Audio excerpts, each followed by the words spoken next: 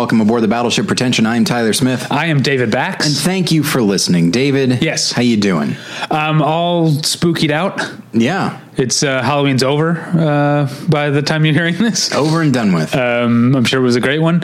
And now we're on to Thanksgiving. All the Thanksgiving decorations. Yeah. Thanksgiving candies at the store. I'm wearing my pilgrim hat right now. I don't have any Thanksgiving stuff. Yeah, I don't either.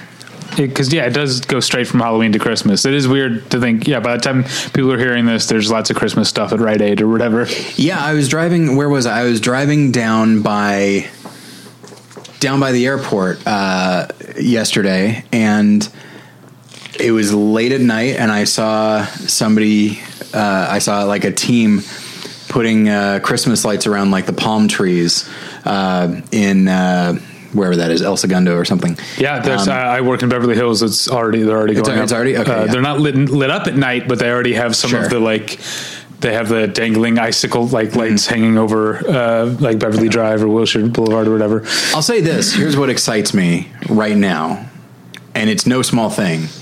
There's, thankfully, putting aside the fires, which is of course awful. There has been a change in weather that is so wonderful. It puts me in a great mood to leave my class at the end of because I go in at 3:30 or 4, and then I'm done by 7:30. And when I walk out, it's nighttime, and it actually feels like autumn. Yeah. It feels chilly. It's nice. It's crisp.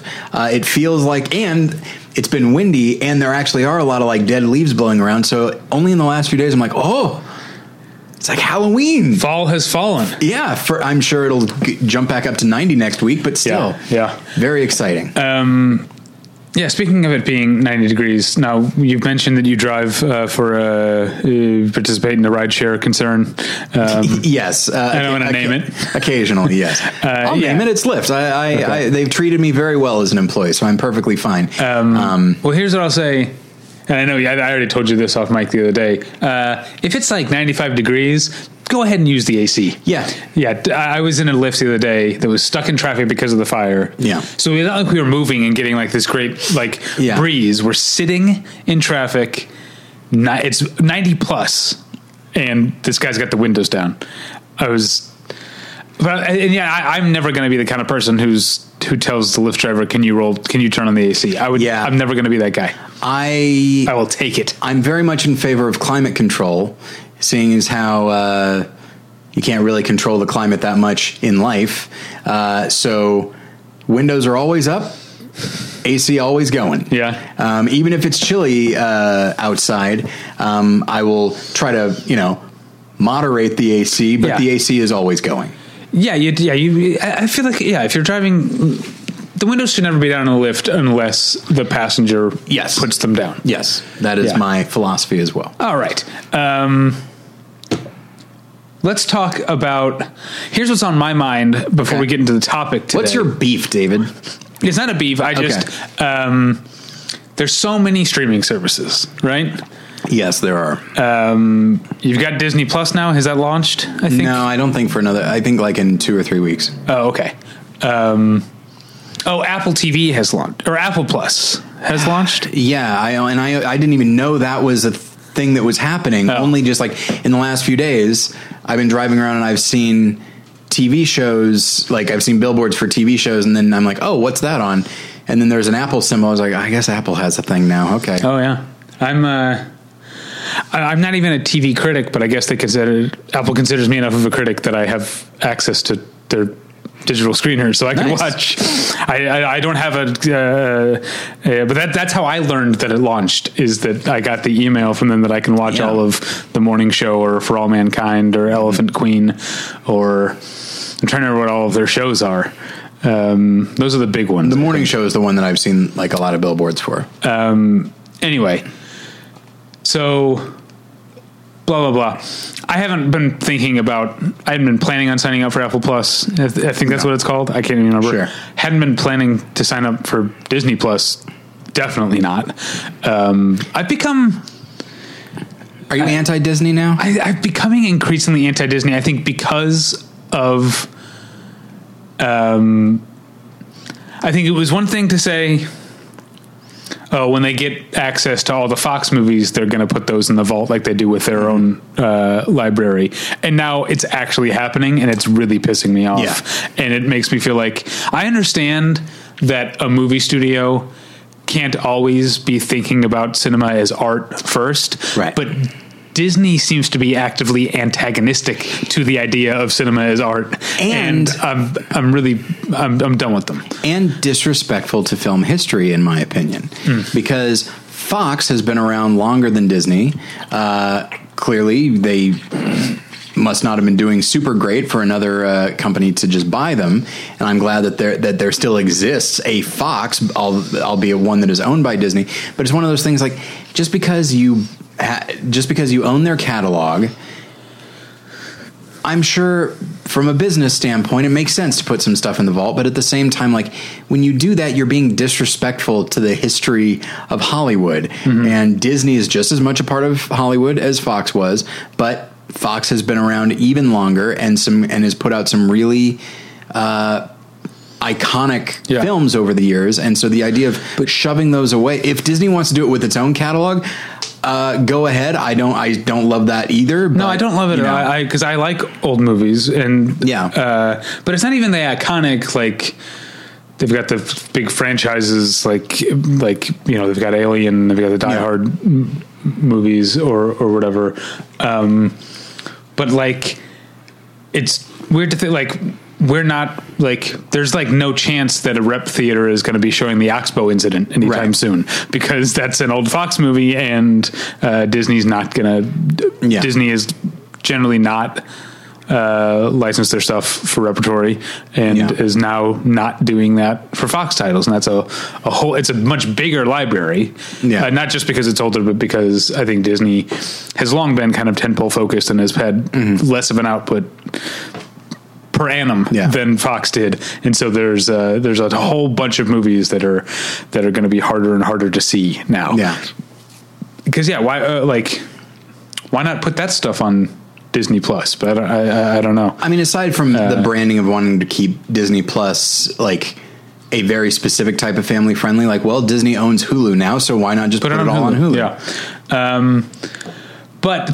So I hadn't planned on signing up for any of these new ones, but I found out that apparently I will be an HBO Max subscriber. Congratulations. Because I am an HBO Now subscriber, and basically all HBO Now subscriptions are being automatically at no extra charge converted into HBO Max. I don't know the difference. So, okay. There's a bunch of things that HBO has. HBO Go, for people who have cable subscriptions and have HBO, and then HBO Go is just the sort of OTT over the top app that lets them access their stuff on other devices. Okay, I think that's what I have. That's for people who already have HBO through their cable provider. Okay. HBO Now is for people like cord cutters. Not that I am not a cord cutter, but I it's just easier. It's essentially the same thing as HBO Go, but it's for people who just want the HBO completely separate as its own. Again, OTT is the industry term for a thing like a Hulu or a whatever, one of these, a Roku channel essentially is that's an OTT and over the top. I don't know why it's called over the top, but that's what they're called. And so then now you've got HBO Max, which is different than it has all the HBO stuff, and then there's stuff that's specific to HBO Max. It's not like they're doing a reboot of Gossip Girl. Oh, all right. And that's not going to be on HBO. So if you just have HBO through your subscriber, you can't watch that. That's on HBO Max. It's kind of like the CBS All Access to CBS. You know what I mean? Okay, got it. So yeah, there's some of the TV announcements have been interesting for HBO, but then also apparently I don't know what's happened. I mean, hopefully the Criterion channel is staying where it is, but also apparently HBO Max is going to have a deal with Criterion and with TCM, so it's kind of because of their Warner connection. Yeah, it's not Filmstruck, but it's kind of getting some of that stuff back. So suddenly I'm like weirdly excited about being an HBO Max subscriber. Except that my first question, I'm sure, but my problem with HBO as a TV series or a TV station, not a station, because it's a premium, whatever it is. Right. Anyway, it's not TV, it's HBO. So I've heard. They haven't used that in like at least 15 years. At least 15 years. But part of my problem with them is when they show movies, they always show them in full frame. And so my first thought was like, you're not going to be showing all these classic movies in like 1:7:8, right? Like they're going to be original aspect ratio, aren't they? I'm sure they are, but that was my first thought. So, now you said you have HBO Go. Yes. Who's the cable provider through which you have HBO Go? Xfinity. Okay. So I think if you had HBO through AT&T or DirecTV, that would also automatically be converted to an HBO Max subscription, because those are Warner. Those are like, I don't know, they're Warner related.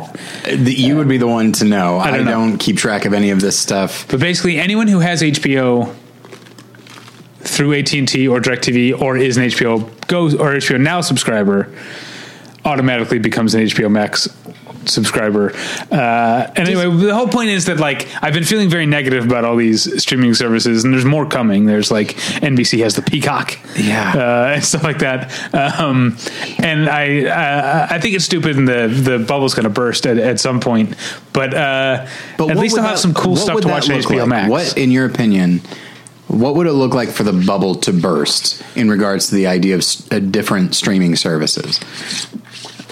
I think a lot of them will just fold, and something will be, I don't know. I'm right now I'm going to, because I'm not smart about this kind of stuff, but our friend of the show, Emily Vanderwerf, was tweeting about this a lot today.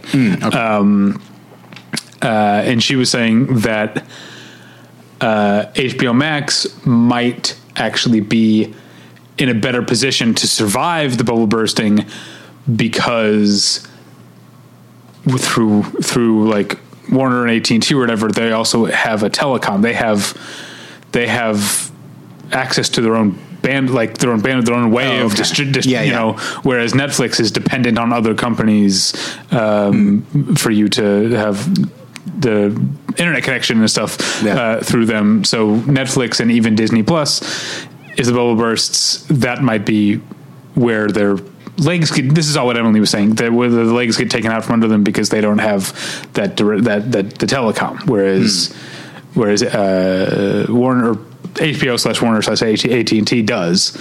And so maybe the Peacock goes away, or maybe that's a bad example because they, I guess, would also have a telecom maybe. But if Netflix goes away and HBO Max is able to exist, maybe then the next season of Stranger Things or whatever is on. Because that's already happening with HBO Max, I think. The show Search Party, which has had 2 seasons, it's a very good show. Yeah. Have you watched it? No, but you've said it's great, and it sounded good to me. It's a very good show, and there's been a long break since its 2nd season, but we learned that not only is the 3rd season going to be moving from, was that on TBS? I believe it was TBS or TNT. I think it's TBS. TBS is going to be moving from TBS to HBO Max. Not only is the 3rd season going to be on HBO Max, but they've also pre-greenlit a season 4. So there's going to be 2 seasons on HBO Max. Another reason I'm excited to be an HBO Max subscriber, apparently, because Search Party is great. So anyway, I bring this up because it's like a weird feeling to be feeling positive about a subscription service, but HBO Max is one. And then also Criterion Channel is one which I'm in a good mood about, because they sent me a little metal card as a Charter subscriber. What does that mean? Basically, I signed up for Criterion Channel before it was actually there. Oh, okay. Like it was the date's on the thing. It's like April 2018 or April 29. I can't remember when it was, but basically the day that they announced it, they said you can go ahead and sign up now. You won't be able to watch it now, but you might, like, I think I maybe got like a 10% discount for signing up. So I think because I'm one of the Charter subscribers, I'm one of the people who signed up on day 1 for Criterion Channel, I get a little metal, I don't even know what it is. It's just a status symbol, man. Yeah. But Natalie and I have a little, it's a really cute thing on the wall by the door. It looks like a lock, and it's for hanging your keys on. It's like a wooden thing that's in the shape of a lock, and so I hung it from that. Sure, why not? Next to my little transition time to the topic. Even though we have to do the ad. Yeah. But you know what it's hanging next to? What's that? Is my little cross-stitch Joker doll. Oh, indeed, yes. Yeah. There we go. So we're going to be talking about Joker a little bit today, or Tyler is. I haven't seen it. Yeah. But first I want to tell you about tweakedaudio.com.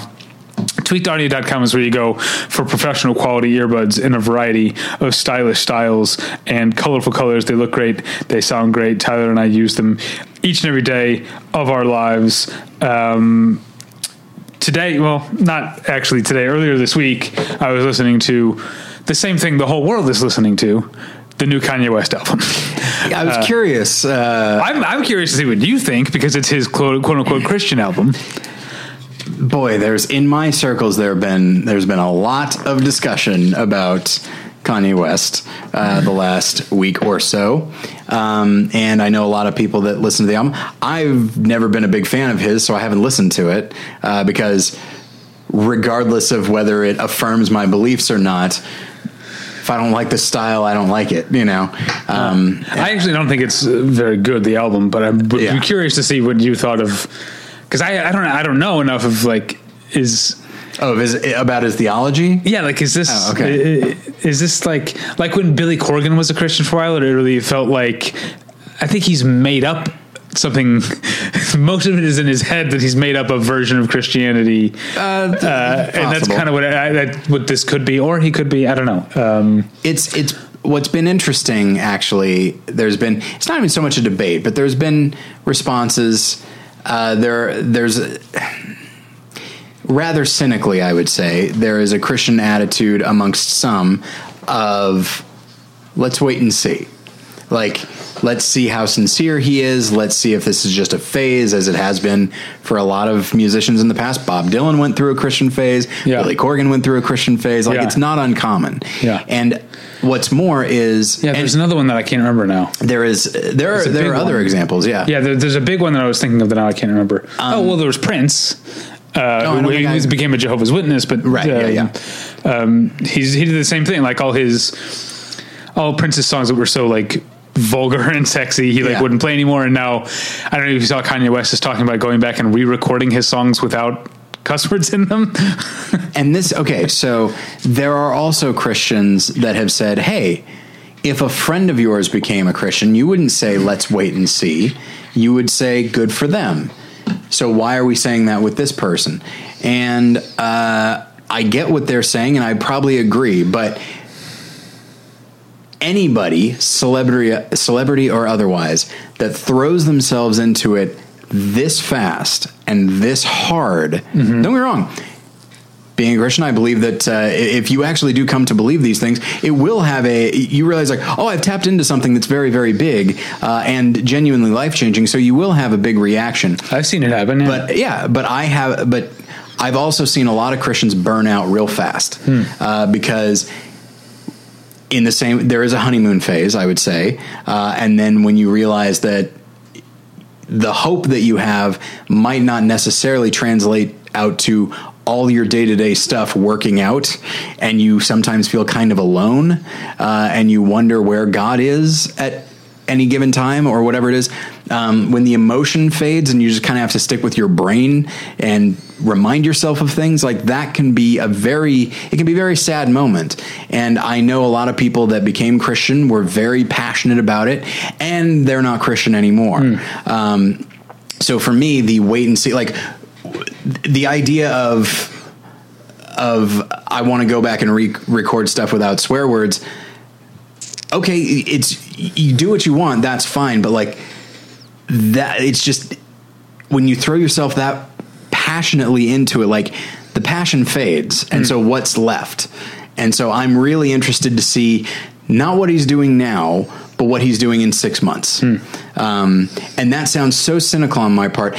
It's not about being suspicious. It's about almost wanting to caution him and say, like, I get it. You feel really good, and that's marvelous. I'm happy for you.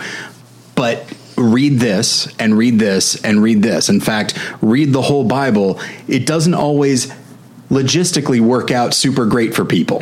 And so, I'm sure that sounds very cynical on my part, but to me, like, if you are able to, if you can temper that passion with, people are going to mock the idea of what I'm about to say. If you temper that with like intellectual curiosity about it, I think that is how you get a more of a lasting faith. And frankly, I think that's how you can get better art. But I've not listened to the album. It's not that great, but it has a couple of good songs on it. There's one where he references the book, specific passages from the book of John. I don't know them, but well, if it's John 3:16, I've got good news for you. Okay. 3:16, I know that one. But now I can't remember what he says. Anyway, all that aside, it sounded great on my tweakedaudio.com earbuds. They're available at a low price at tweakedaudio.com. But if you use the offer code pretension at checkout, you get 1/3 off that low price and no shipping charges. So please go to tweakedaudio.com and use the offer code pretension. Achieving a gorgeous grin from home isn't a total mystery with Byte Clear aligners. Just don't be surprised if all of your sleuthing friends start asking, "What's your secret?" Begin by ordering your at-home impression kit today for only $14.95. Byte Clear aligners are doctor-directed and delivered to your door. Treatment costs thousands less than braces. Plus, they offer flexible financing, accept eligible insurance, and you can pay with your HSA FSA. Get 80% off your impression kit when you use code WONDERY at Byte.com. That's BYTE.com. Start your confidence journey today with Byte. Tyler? Yes? Let's get into it, shall we? All right. Now I feel bad. I feel like I'm a bad Christian. Like, I'm not casting doubt. I mean, it's not my place to say, but I guess I like your fellow Christians who have the, let's embrace it. I like the benefit of the doubt approach, I guess. And I think I do as well. It's less like, as I said, I'm trying not to look at him like with a sidelong glance being like, whatever, let's see how this works out, music man. It's not that. It's more just, if he were a friend, I would say like, I'm so happy for you. I've got some books for you to read, you know? Well, it's funny, on the album, he kind of, I think predicted some of this, because there's a part where he talked about somebody asking him, like, he's like, he's rapping about making the album that we were listening to. And so, and he says, well, what have you been hearing from the Christians? And he says, they'll be the first ones to judge me, make me feel like nobody loves me. That's what he says on the song. I'm not judging. No, you're not. Like, but it sounds like some of them are. Yeah. So he saw that coming. Anyway, let's get into it. I mentioned the Joker. I have not seen Todd Phillips' Joker movie, but what I have seen is throngs of people flocking to a staircase in the Bronx to take pictures, like it's the Leaning Tower of Pisa or whatever. And The Onion posted a very amusing image of like a tour bus like bursting down those stairs. And it was actually that got me thinking about this. I was thinking about, I'm just glad you're reading The Onion again. It was on Facebook. I laughed at the thing. I know. I got to get back into it. Makes me sad. But yeah, and so as I was looking at that, and then I saw, one photo after another of people walking down those stairs or dancing down those stairs. But have you seen the photo of literally there's like tons of people like you can't even get a photo along the stairs because there's a bunch of people on the stairs. That's interesting. So, and I remember when I heard about it, I just thought like, okay, that's neat. I feel like it's rare for a movie location to really blow up quite like that. When Jen and I were in Scotland, we went to Glenfinnan Viaduct, which is this bridge that a train goes over, and it's essentially the Hogwarts Express. The Hogwarts Express is based on this train, and they use that viaduct. And so when we went to go get a photo, there were a ton of people there at the same time. So, and it was enjoyable, and it was really fun. So it just got me thinking about like, and I made a joke to myself that like, oh, not since the Exorcist stairs has there been a staircase that's so high profile? And then, of course, I thought about the Odessa steps. And you're gonna name all my right. Well, I'm using just the first few, and then I thought of Rocky, and then I thought, what the fuck's going on here? Because I realized that a lot of movies were coming to mind that features. It seems so specific. Like at first I thought of it as a joke topic. Yeah. Which is, let's do movies which feature iconic or at least memorable stairs or steps sequences. And then I realized very quickly, like, oh no, this is not a joke. There's a lot of them. There are a lot of them. And I think it's just like cinematically, it's a stage, it's a stage. It's a great metaphor whether you're going up or down. Yeah, absolutely. But then the thing about one of the ones that comes up a lot is The Sound of Music in the garden. Like it's literally like you're performing on a stage, and from what I haven't, like I said, I haven't seen Joker, but there's a performance aspect, I guess, to he's dancing, right? I don't know. I don't know the context. I don't know anything. There are aspects to the Joker that have improved in my mind since I saw it, and other aspects that have not. But I remember in the moment, really liking those steps. Like he has to climb them. Like to get to his apartment, he has to go up and down those steps. Mm-hmm. Okay. And so when we see him trudging, he just left work or whatever it is, and we get many images of him like trudging up those stairs. And then at the end, when he has finally decided to embrace being the Joker, he dances down the steps. So it's really, he's literally like, he's descending, like fully formed. I'm this new thing and I'm presenting myself. We've seen him slowly trudge up the stairs, but then we see him dance down the stairs. And that sequence is probably one of the better sequences of the film, especially in the context, and you realize what he's on his way to go do, and it's not nearly as, and the fact that he views that as liberating is one of the better aspects of the film, in my opinion. So I'm realizing, so immediately, and I didn't think about this when putting my list together, but hearing you list things off and then think about what's on my list, I think there's a big distinction between, because so many of what we've named, the Joker movie, Sound of Music, Rocky, these are public steps. Yes. So many, but I also have so many that are not. So many on my list that are either like inside a business or often inside a home. Yes. In fact, I'll say this, what do you think was the first movie I thought of when you mentioned the topic? Because it wasn't Rocky. It should have been. I mean, the first one I thought of, but probably because we recorded about it recently, was The Exorcist. Okay. I should have. And then oddly enough, like Potemkin was like the fifth thing I thought of. I thought of Home Alone. See, when I was researching, a lot of people mentioned Home Alone, and I was like, oh, that's a good one. I didn't think about Potemkin right away or Untouchables. I thought of Psycho. I do have Psycho on here. That was an early one too. Specifically, Martin Balsam's death is literally the first place my mind went, because it's such an arch camera angle. Yeah, it's not just looking down a staircase. It starts like so many times when you see that staircase. Because you return to that staircase in Psycho, the camera isn't just at the top of the stairs; it's at the top of the ceiling at the top of the stairs, looking all the way down.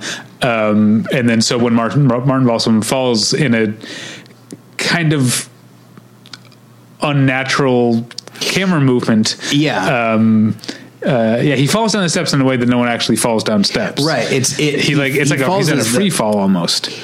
But like the sound that's happening during that moment, it's like he keeps almost getting his footing, but just keeps falling backwards. It is definitely unnatural, which I think actually works for me a little bit. Made it so memorable to me. So so as I was, I mentioned the symbolic quality of stairs, as an ascent, as a descent.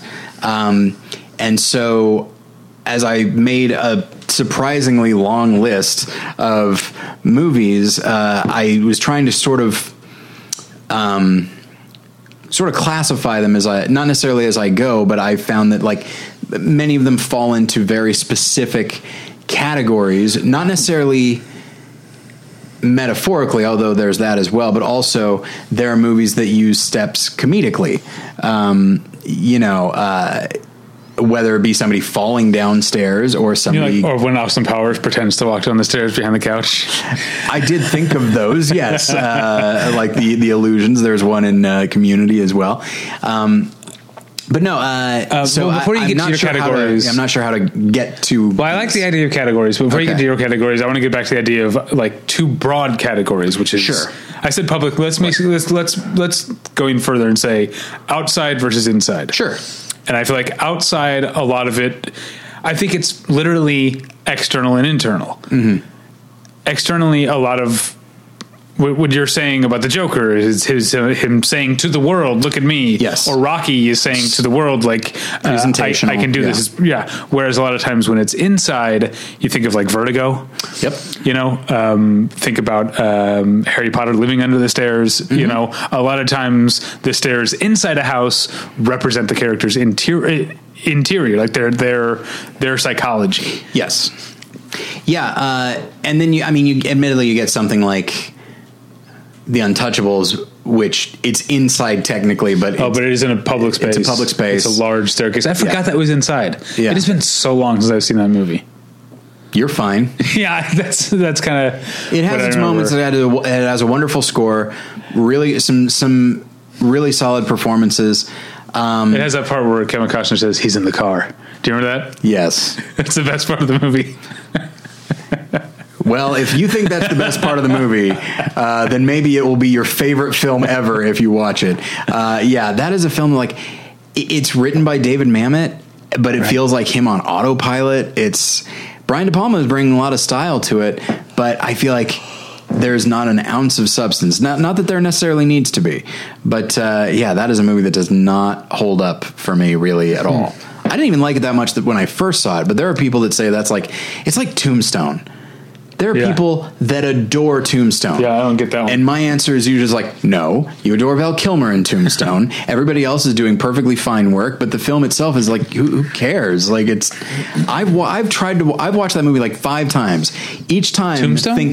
Thinking like, now's the time that I will understand what other people of my generation see. The answer is no. That is not going to happen. So I think I've come to the conclusion that I am correct, and that nobody else is, and that it's just a subpar movie with some really good performances. The thing with Untouchables is because I wasn't allowed to watch R-rated movies as a kid, but there was an Untouchables TV show based on the movie. Do you remember that? Maybe only lasted 1 season. Oh, I didn't know that. But I was allowed to watch that, and so I actually saw more of that, and then I finally saw Untouchables. Probably at a friend's house when my parents wouldn't let me, but thought it was cool at the time. And then, I think the last time I watched Untouchables, I felt that it wasn't as good, but I don't remember very much of it, except for the he's in the car joke. It's very funny. That score, it's by Ennio Morricone, I believe. Okay. That score is solid. It's really good. But anyway, so looking at the idea of, I guess first let's go with the idea of falling down the stairs. Okay. This is mostly used comedically. Okay. But I would count Psycho as that as well. Okay. But those stairs are used for so many purposes. Like it really plays up how slowly he's going up the stairs. And then we have the stairs going up and down from the basement as well, the fruit cellar. But as far as falling down the stairs, you have... Sorry, I looked up the Untouchables TV series. 2 seasons, in 93 and 94. Who plays Eliot Ness? Tom Amandes? I don't know who that is. The name and William Forsythe played Al Capone. Oh, I'm instantly more interested. Yeah. He's one of those guys that, like, if I see that he's in something... Yeah. It's not a guarantee I'll watch it, but I'll be much more interested. Like, including the crime doctor, Mob Doctor. I watched Mob Doctor. Oh, did you? I like her. What's her name? Jordana Spiro. Is it? I don't remember the actress. I watched one episode of it in preparation for Paul Goebel show many years ago. Okay. So falling looking down at the the mock stairs, you've got Home Alone. You have a pretty iconic scene in Death Becomes Her. Do you remember Death Becomes Her? I've never seen Death Becomes Her. It is my wife was just talking about that we should do. She wants, because she loves to show me the movies of her childhood that she loved. So I came to see things like Big Business and Summer Rental, which I really liked, and things like True Beverly Hills, which I really didn't. Yeah. But she wants to do a double feature of Death Becomes Her and Hello Again with Is that with Shelley Long? Shelley Long. I always forget. It's like, it's not Winters. It's not Duvall. Not Duvall, no. It's the other Shelley. Yeah. Yes, it's a Although Shelley I would Long. love a movie with all three of them. Yeah. Oh, I don't know. I don't think that's possible anymore, but yeah. No. But apparently another supernatural comedy from the era. Oh, I did not know that. Because Hello Again, the premise is that like she dies but her sister's a witch and brings her back from the dead or something like that. That's what. Oh, all right. That's what Hello Again means, is she dies and comes back from the dead. Seems like kind of a casual greeting given the circumstances. Yeah, which actually does. So many things are reminding me of like topic possibilities. Like, so for our most recent Patreon episode, we were talking about like the Addams Family, and you look at something like Death Becomes Her, and you're like, oh, that would not have been possible if not for a movie like Beetlejuice or Addams Family, like that kind of dark comedy. Not that Death Becomes Her looks that way, but there's a supernatural quality to it. It's macabre. It's macabre, yes. Yeah. And so there are these two women played by Meryl Streep and Goldie Hawn, and they both have engaged in some kind of magical thing that makes them regenerate and also have these amazing bodies, and they look really beautiful and all that. But they are still kind of deteriorating and aging. And so like there's a scene where I think Meryl Streep falls down the stairs and officially dies, insofar as like her head gets all like twisted around and she's dead, and she's at the bottom in this like comically crumpled heap, and then slowly like works everything back out. Wow. It's a neat sequence. And then It's Robert Zemeckis, right? is that Zemeckis? I don't remember, but that sounds right to me, actually. Certainly tonally it does. And then at the end, like she started to sort of deteriorate in such a way that, and in fact, both of them, they fall down that same staircase. And at the end, when they get to the bottom, they just shatter, and their pieces are still alive, but all over the place, like a vase.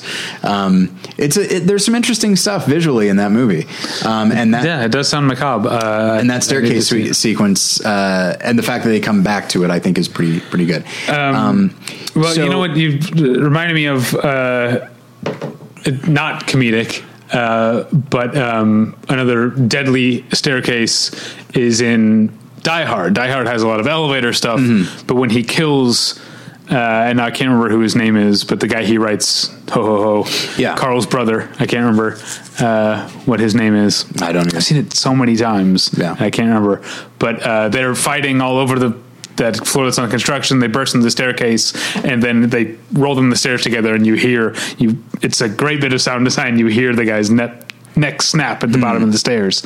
And that is something I think about a lot if I'm like going downstairs and like the stairs are slick, or if I lose my footing for a second, I think about Carl's brother and his neck snapping.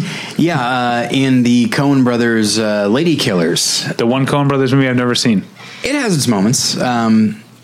But there's a scene where a character is about to kill the lady, and then is startled and falls down the stairs. And as he gets to the bottom, he smashes his head into the wall, and he is dead. Okay.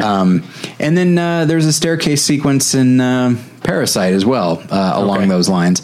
But I also wanted to mention this is also not a comedy. You've seen all the stuff that I'm trying not to be spoiled for. Joker. Oh, sorry. Parasite. You're trying not to be spoiled for Joker? I thought you didn't give a shit. I'm going to see it. Okay.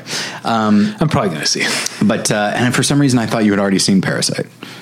No, I'm the one person that I know in the world who has not seen Parasite. Sorry about that. My wife and I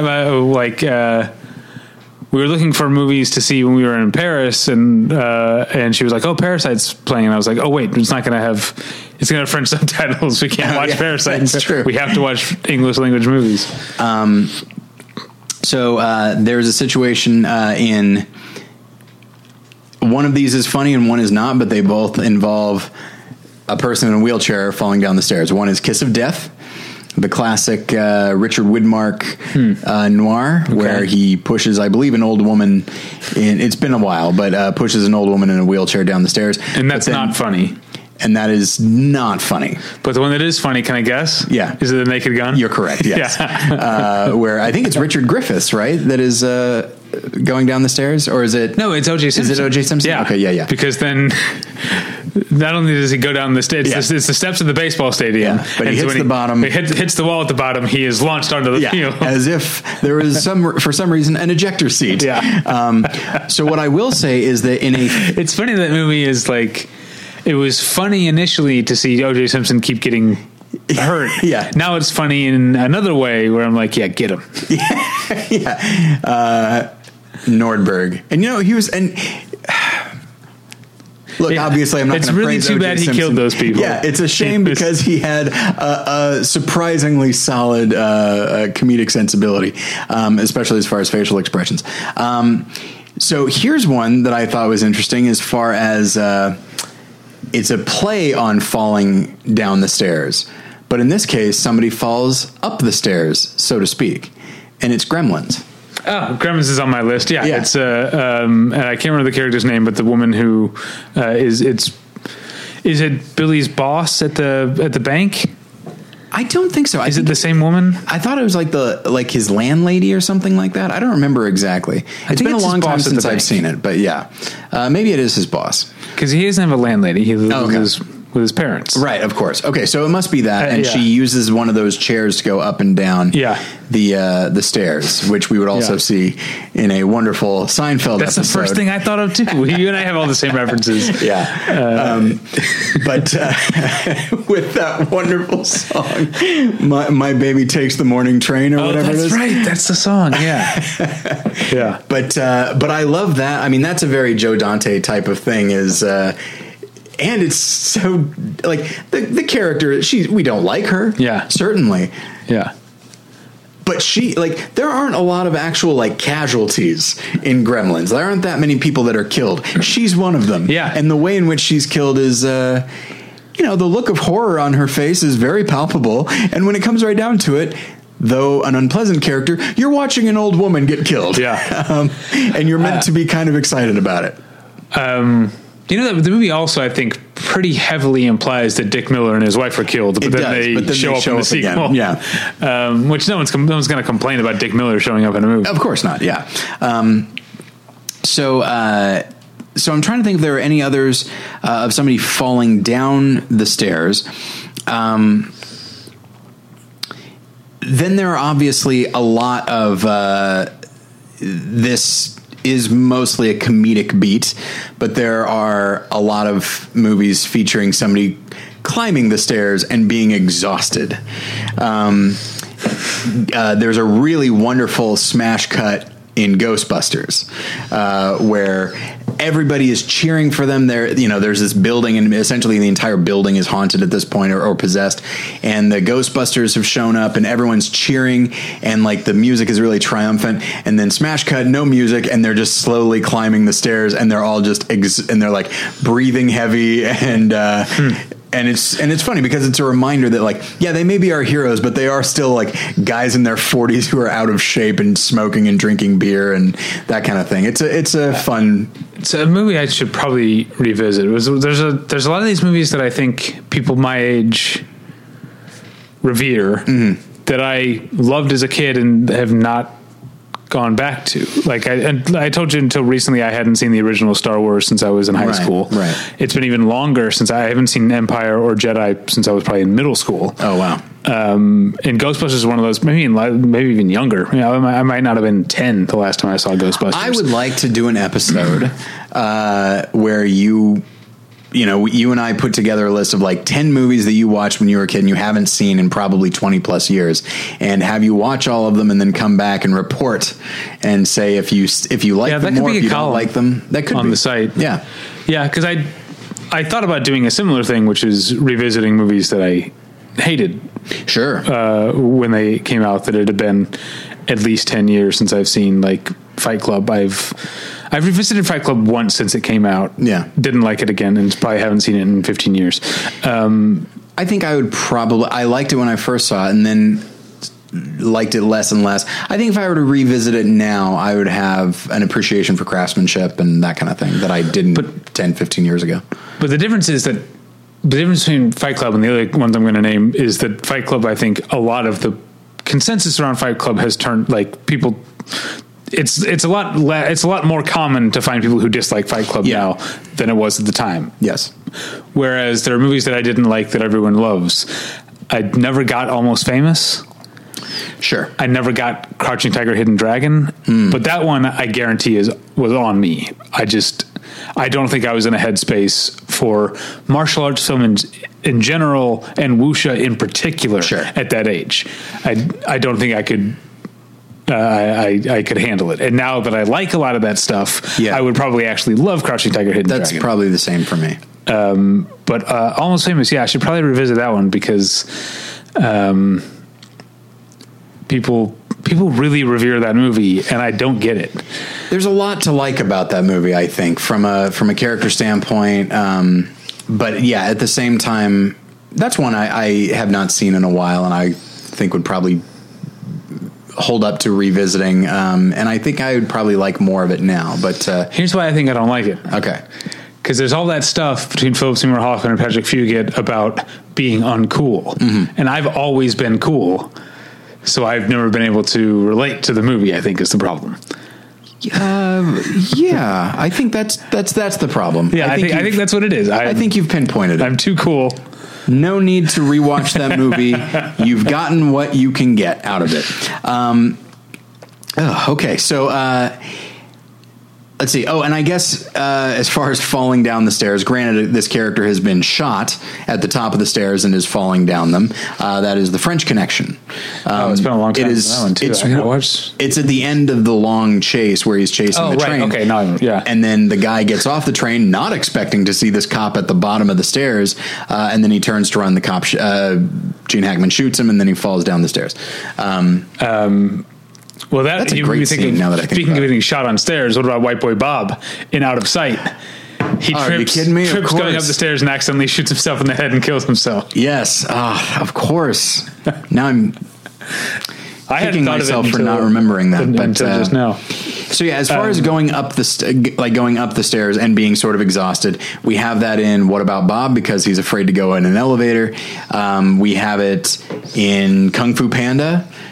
And it's actually, I like that moment as well, where, again, the idea of playing up the heroism, and there's a moment where, Poe is the name of the character. Poe has arrived, and the camera does a whip pan to him, and he's out of breath, and he's holding up his finger while he crouches over, and he's as if to say just give me 1 minute. And so yeah, the idea of stairs being comedic is something, both up and down, is something that we see a fair amount. Well, here's another one. Comedic moment. Okay. What about the beginning of Ace Ventura: When Nature Calls? I do have Ace Ventura with the Slinky. That's When Nature Calls. That's the second one. Yeah. Okay. Yeah.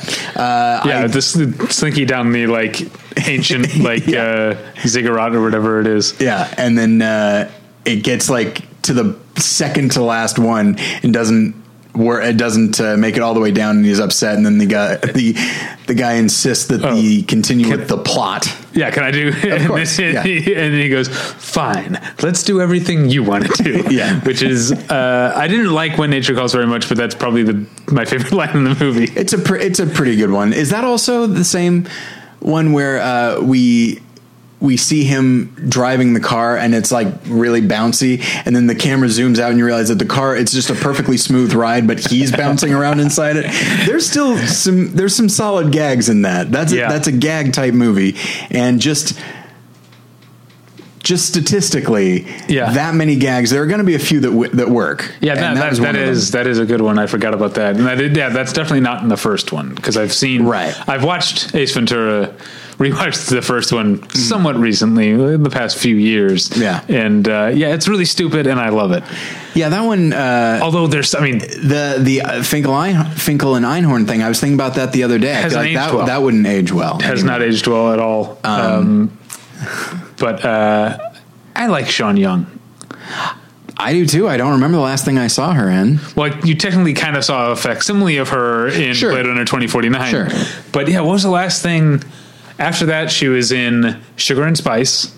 Okay. Do you remember that? Nope. But do you remember the movie? I know the movie. I didn't see it, but yeah. And then I feel like I must have seen her in something since Sugar and Spice, which was like 17 years ago at this point. So while you work on that, I did want to. So we talked about falling down the stairs, but then there's also just like descending the stairs. I know what you've seen her in more recently. I didn't see this movie, but apparently she's in Bone Tomahawk. Oh yes, that's right. It's not a huge role, but yes, you're right. She was in that. She has as big of a role as our friend Fred Melamed, so it's like one scene. Oh, she was in a movie called Jugface that I saw that I don't think you saw. Okay, I didn't see it. Okay, that was 2013. I guess that was the last thing I saw her in. Well, it's not like she hasn't worked. She has hella credits. Yeah, and good for her. But she's someone that, like, can't you see somebody like a Quentin Tarantino having I would love a vehicle for her? That would be really wonderful. I feel like, he's... when it comes to the Tarantino, like, casting the formerly cool... Yeah. Well, he had put Don Johnson in Django Unchained. Yeah. Not that Don Johnson's career is, like... faltered, I guess. Like I guess there was a period there in like the 2000s. Well, no, because he was on Nash Bridges. So he's always been fine. I think it's safe to say that didn't make him cool. Right, but he's always worked. I guess. And he's great in Knives Out, which is coming out very soon. And I've heard good things about him on Watchmen, which I haven't watched yet. Oh, right, I forgot about that. But I've told you the guy, I've said it on this podcast multiple times, the guy I would love to get the Tarantino treatment, remind people how cool this guy was. Who's that? It's William Peterson. Oh, sure, absolutely. But again, he had CSI. But this is what I'm saying about, it's not about his career faltering, it's about that Gus on CSI is not cool. His whole thing is he's a nerd and he has cool stuff, but I feel like if you only knew William Peterson from CSI, and then you watched To Live and Die in LA, you know what I mean? Yeah. You'd be like, oh, wow, this guy's cool. Or Manhunter is another one. Yeah, it's like watching the Look Who's Talking movies, and then you see Saturday Night Fever, and you're like, what is going on here? Yeah. Yes, I see what you mean. Yeah, so I'd like to make William Peterson cool again. Now that is a red hat I can get behind. We haven't added to the merch store in a while, but that would be a cool one. I'll see what I can do. That's probably that's a lot of words, but I think I can make it work. So as far as, again, going downstairs, I will mention these are not stairs. It's an escalator. But Rain Man. There's a very notable, and then it's parodied in The Hangover as well. But it is definitely treated like a reveal. And it is a reveal that Tom Cruise and Dustin Hoffman, they've now bought matching suits so they can go and just completely take the casino for all it's worth by counting cards. And they're coming down this escalator, and it kind of forces you to see... You just look at the character of Raymond in a slightly different way now, and that's a nice moment as well. Well, we've touched on most of mine, except we didn't touch on The Raid, which is a movie that has a lot of stairs related things. We didn't.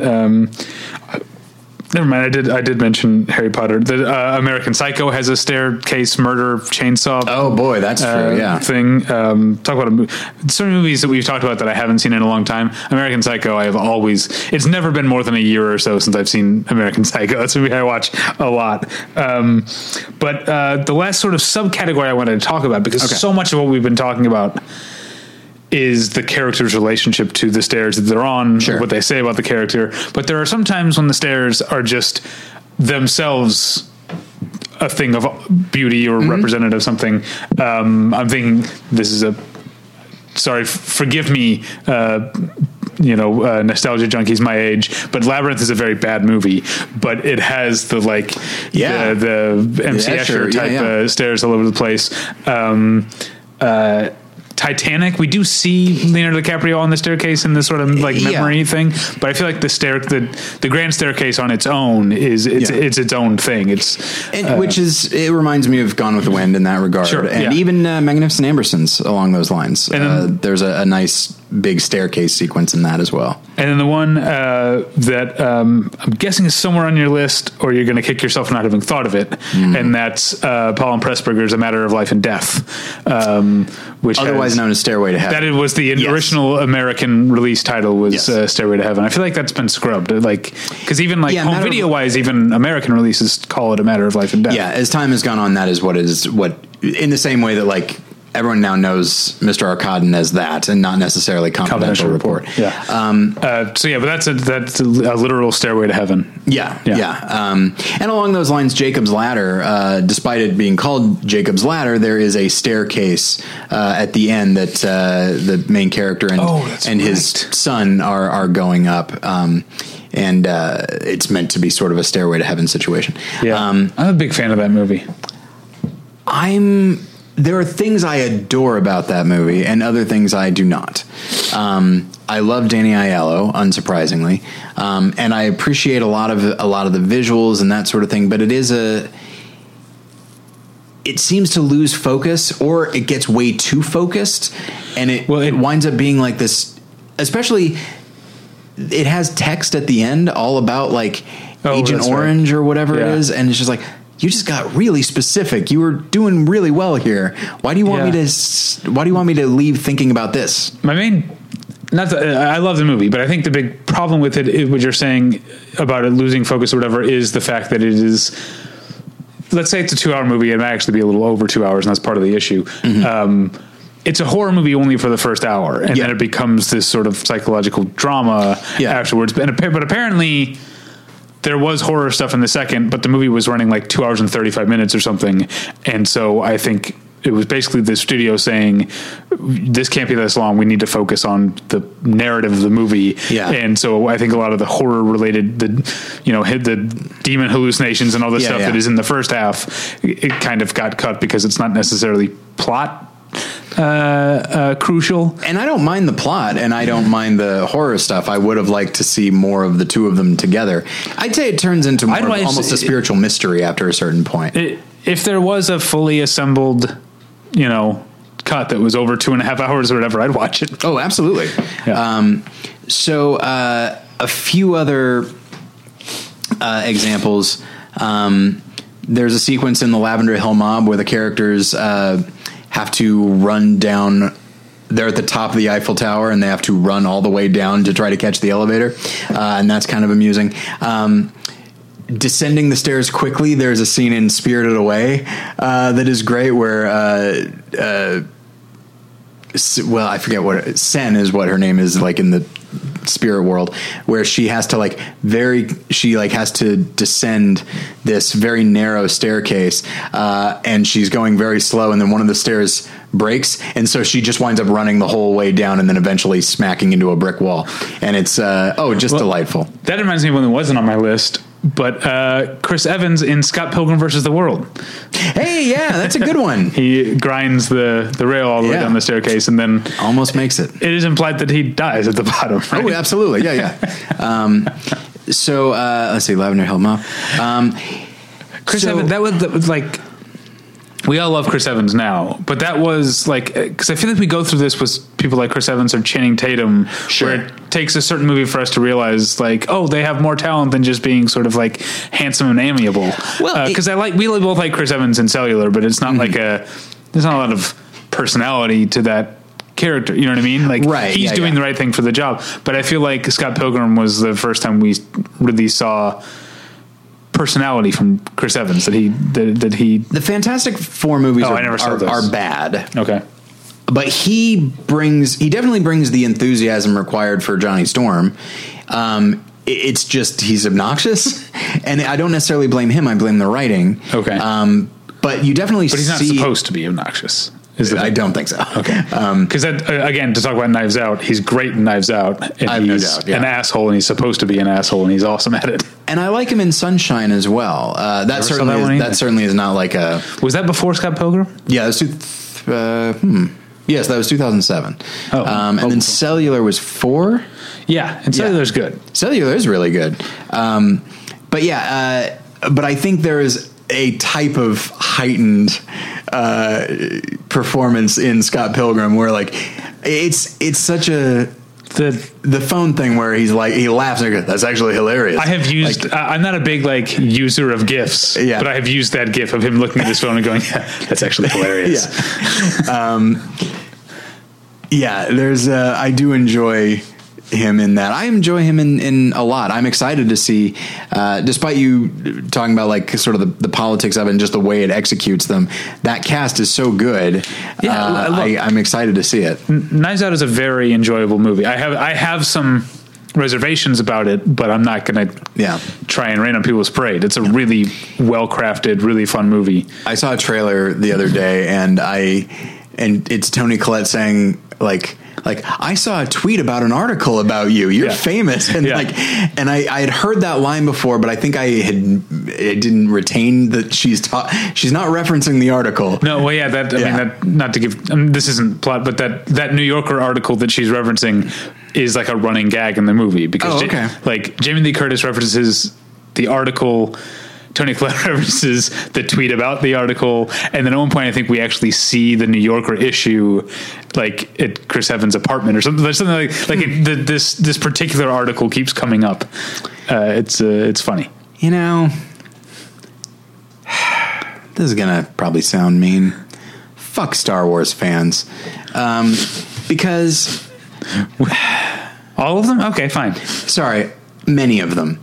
The way they treated poor Rian Johnson for Last Jedi, a movie that is not perfect, but he was really trying to do something there, and he was taking a lot of risks, and people have joked at the idea of like subverting expectation. That's not necessarily a good in and of itself, unless of course you're to the 8th or 9th movie in a series, in which case there's some value to that, and I think he does it really well.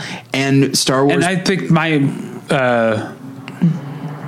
sometimes I wish that I could like wait a year or two before I had to review a movie, because I didn't review The Last Jedi, did I? You did? I did. You did? Yeah. But I probably would have been harder on at the time, and I realized over time my problems with it, that there are like plot lines that just are wheel spinning is basically my main problem with it, aren't the things I think about. And when I think of The Last Jedi now, I think of all the stuff that I love about it. Yeah. How fun it is. And the way Star Wars fans responded to it, clearly they don't put it quite like this, although I guess some of them did. But it could just be boiled down to like, give us more of what we want.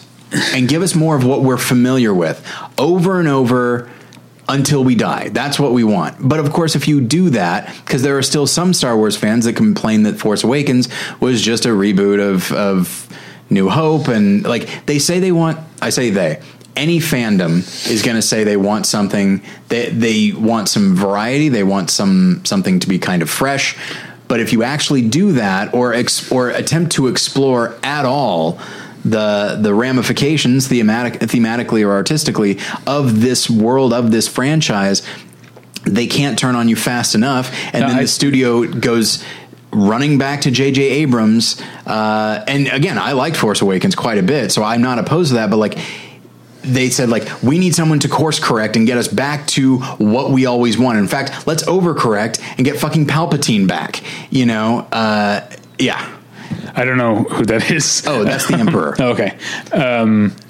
It just seems like such a waste. But I do think there's a certain kind of Star Wars fan, a very vocal Star Wars fan, who will never be happy with any Star Wars sequel that didn't come out in 1986. That's what they want. That's what they want in their head. They want the next movie after Jedi that doesn't exist. Right. Because in the end, when we talk about something that we grew up with, we aren't comparing these new movies or TV shows, whatever it is. We're not comparing them to the thing itself. We're comparing it to our feeling about that thing itself. And you're never really going to get that feeling back. You go back and look at Jedi. A lot of Star Wars fans have, and that was a beloved film for a long time.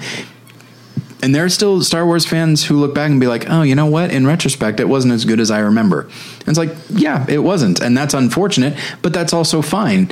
But to require that everything be that, like, it's just, you got to look inward and recognize what do you want out of this?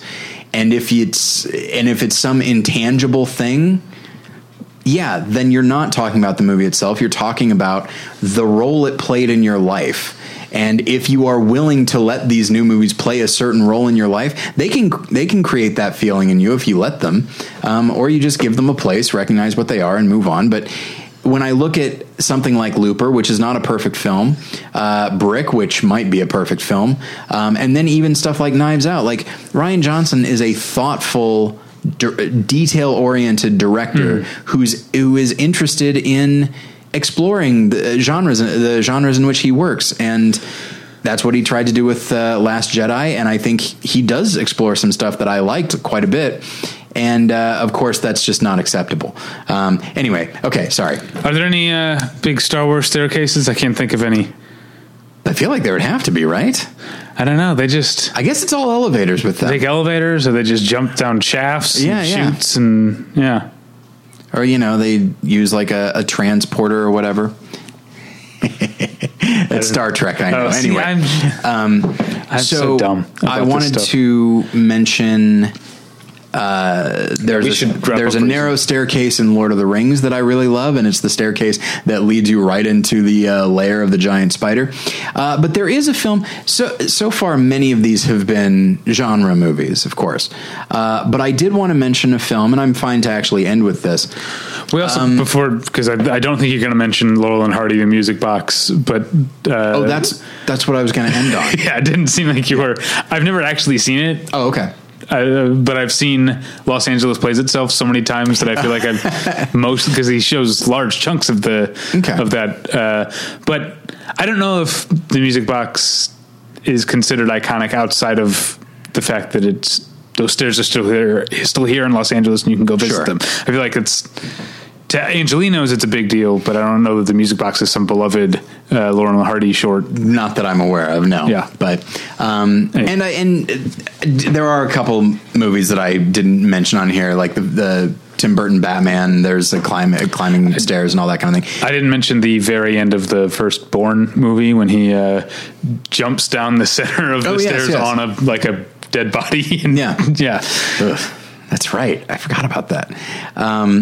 And then there's Willy Wonka does a fun little bit with stairs in Willy Wonka and the Chocolate Factory, where he's walking, like all the group, they're walking down these stairs, and then he doesn't let them go past him. So he uses his cane to like block them, but he keeps trying to fake them out. I feel like it's had to have performance. Yeah. I feel like it had to have started with Gene Wilder. Oh, we didn't mention The People Under the Stairs, the Wes Craven movie. Yeah. I thought you were going to, when you mentioned Harry Potter, I thought that's where you were headed next.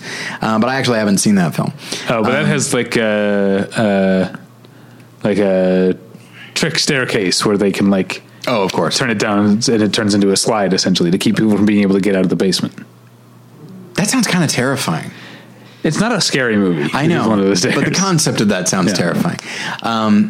So the film I actually wanted to end on was John Cassavetes' Faces, which ends on a little staircase where this husband and wife who both are miserable and don't seem to be that interested in keeping the marriage going. They have this argument, and then they wind up sitting on these stairs in their home and trying to figure out what they're going to do next. And then they decide to just kind of get back into their routine and just sort of get back to it.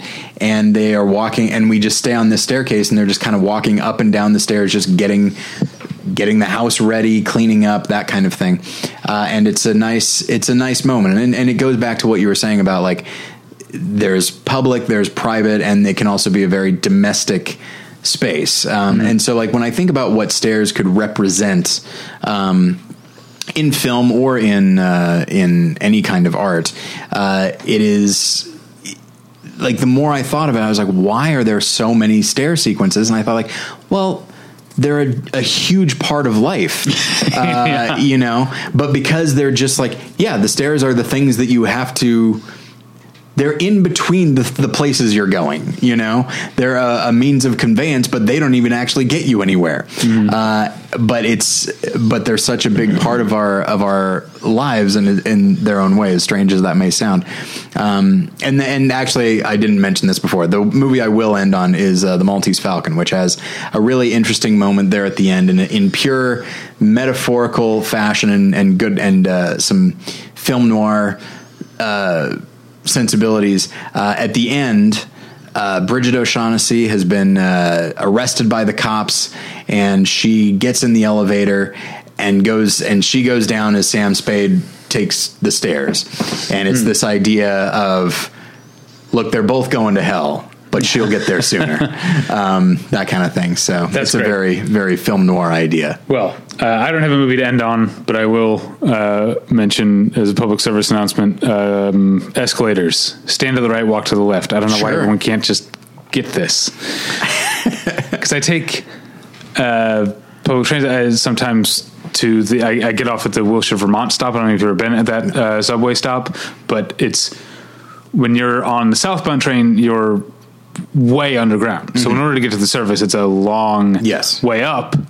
And I like to walk up the escalator. It gets you there faster. But then he gets stuck behind some asshole who's just like hanging out on the escalator. It's like, it would have been faster if I took the stairs. Anyways, that would have been a nice scene in Rain Man, where the two of them are standing there, and behind them you see a guy just like, excuse me. Yeah. I appreciate the reveal, but I've got somewhere to be. All right.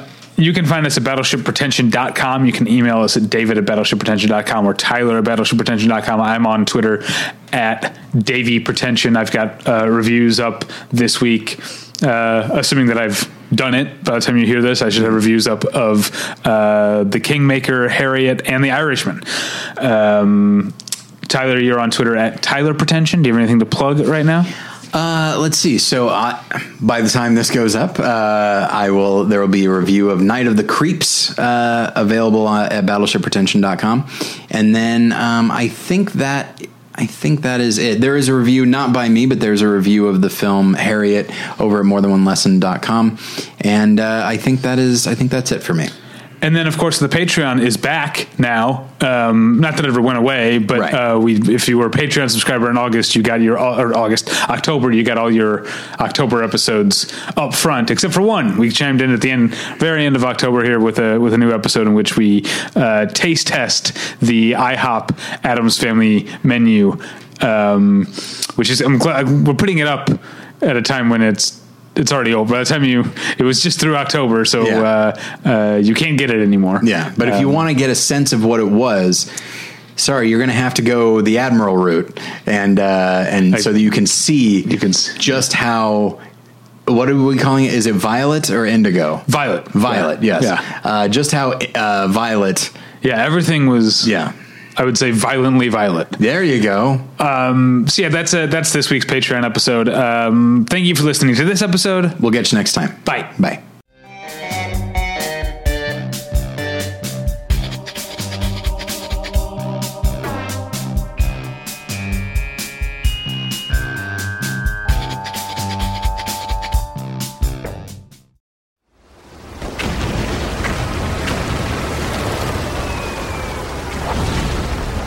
This program is a proud member of the Battleship Pretension Fleet.